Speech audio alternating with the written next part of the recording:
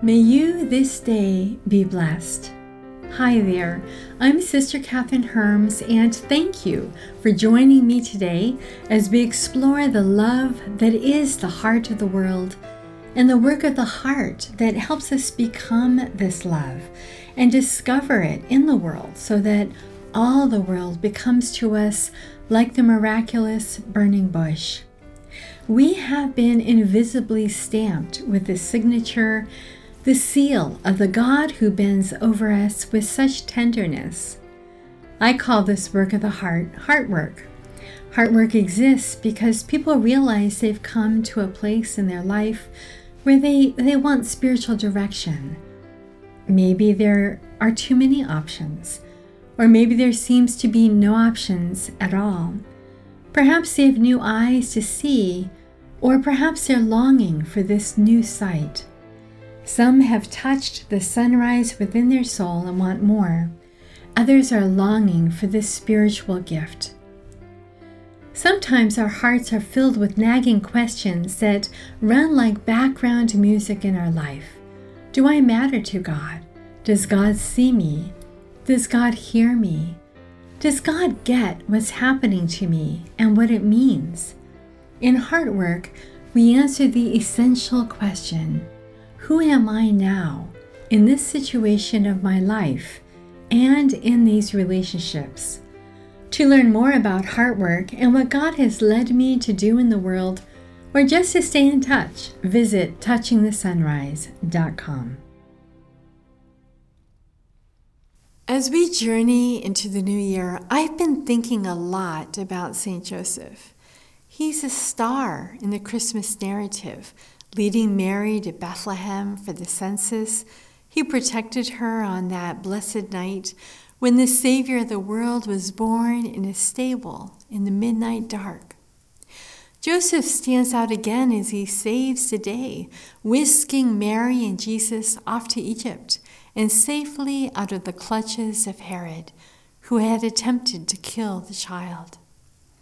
Perhaps from the perspective of our eternal reward, we too will see how we were the amazing actors in some moment of history, large or small, upon which the future of others rested. But as Joseph trudged away from Nazareth, I think he wasn't imagining himself in any saintly celebrity status.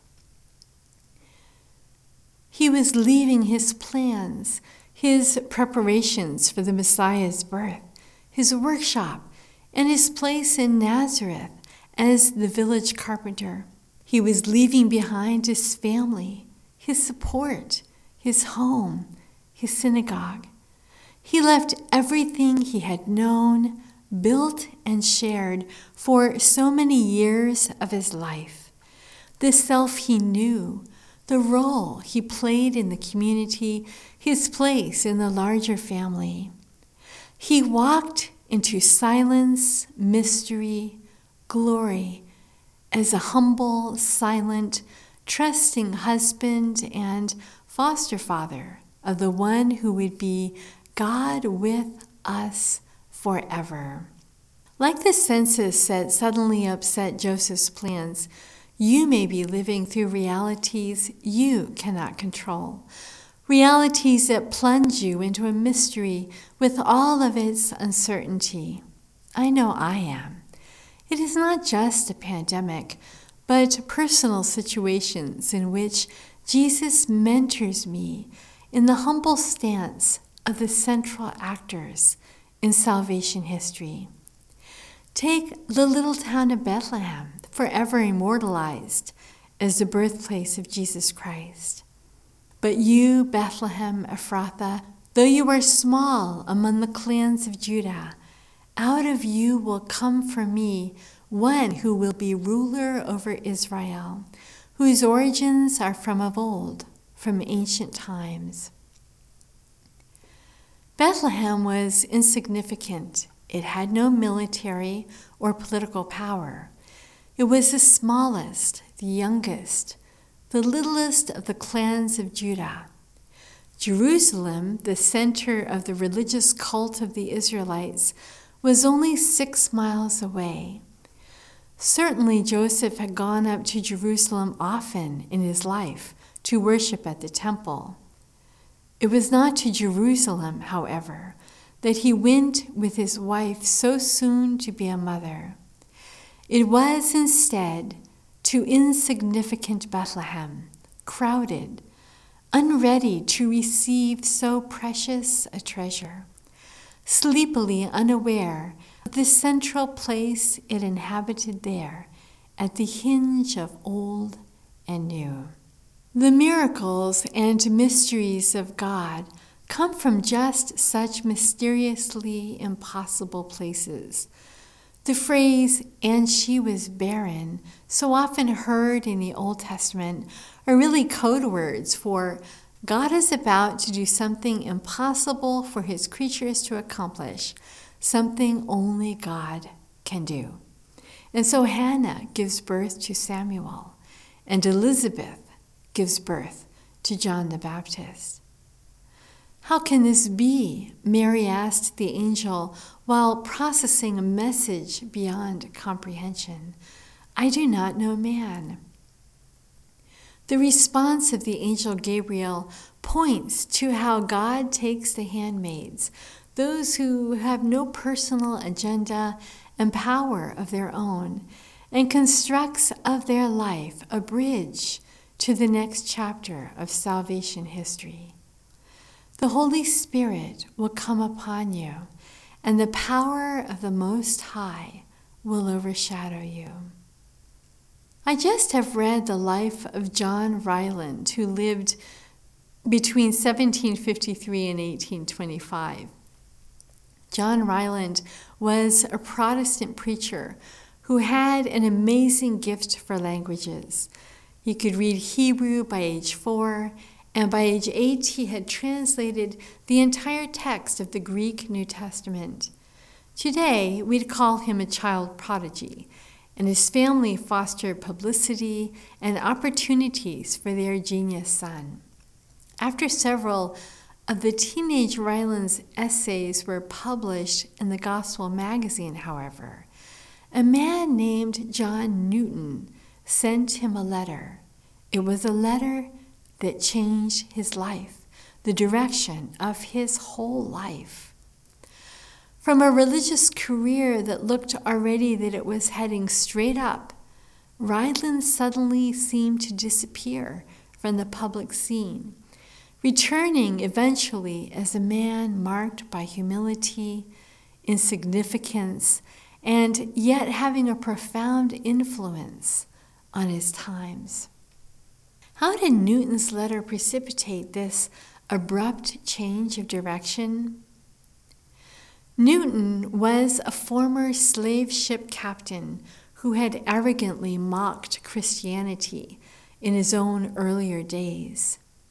But then he had been left behind in West Africa by his own crew. There he spent 3 years in bondage, sickness, and poverty.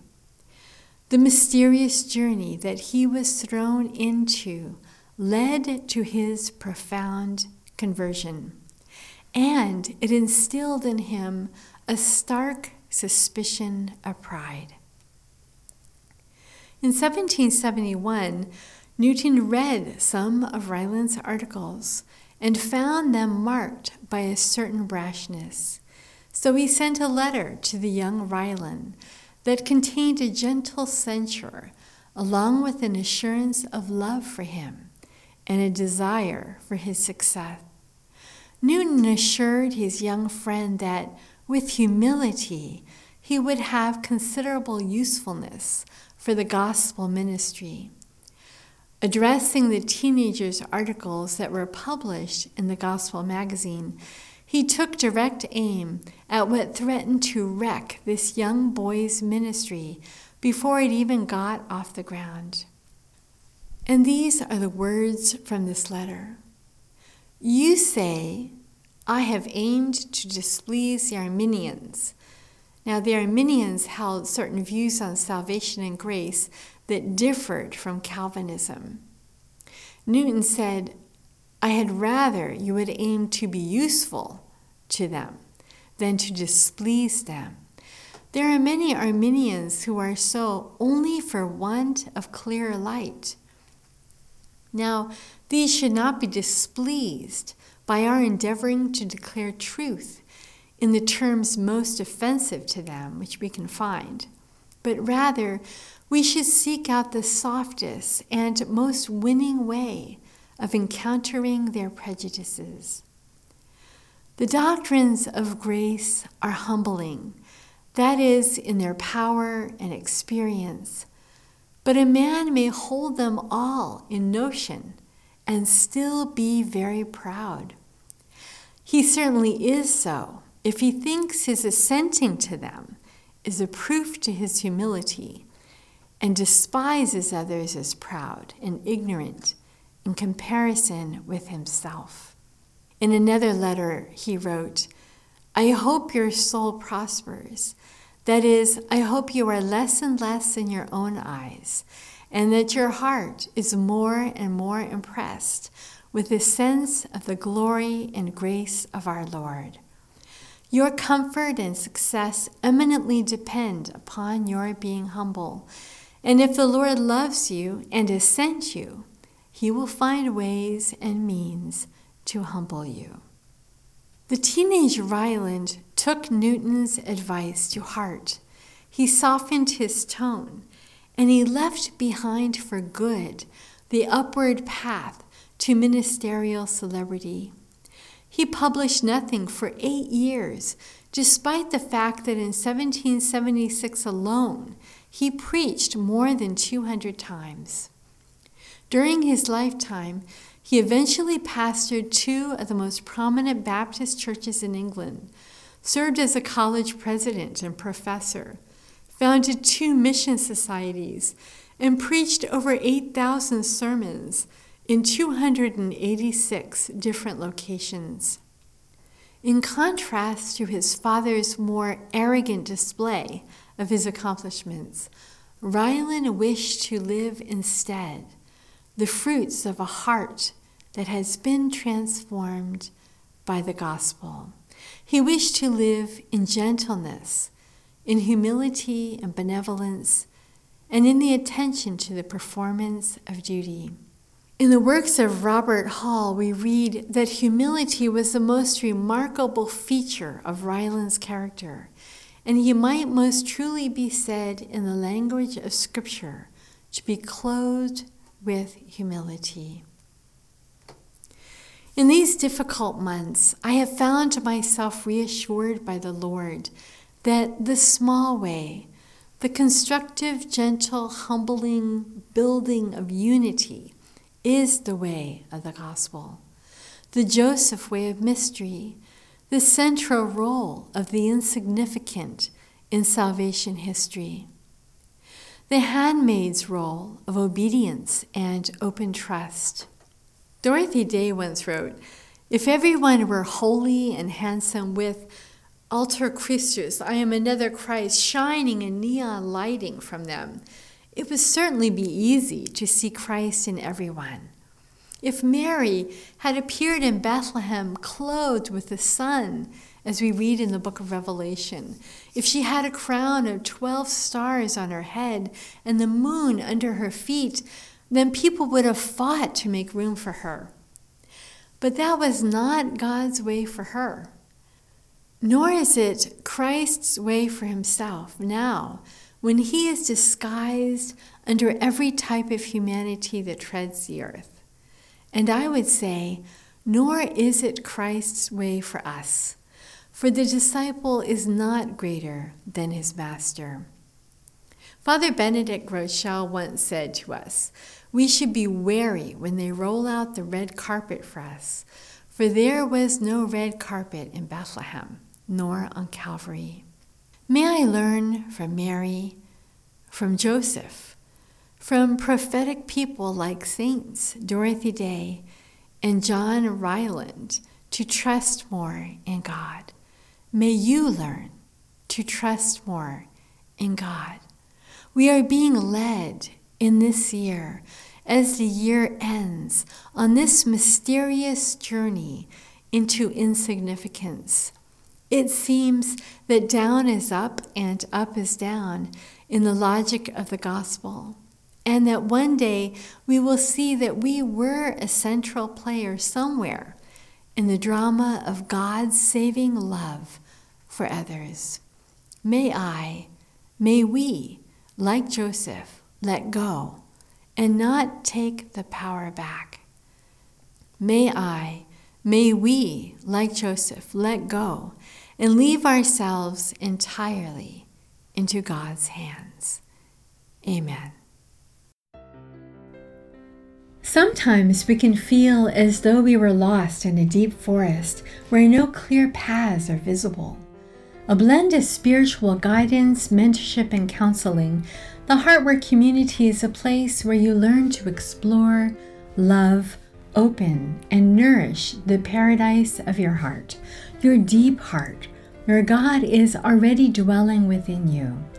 You will discover that though you waited for light to appear from outside, the paths of light are imprinted in your heart, where the Trinity abides, and we learn to walk them through the valleys and mountaintops of lived experience.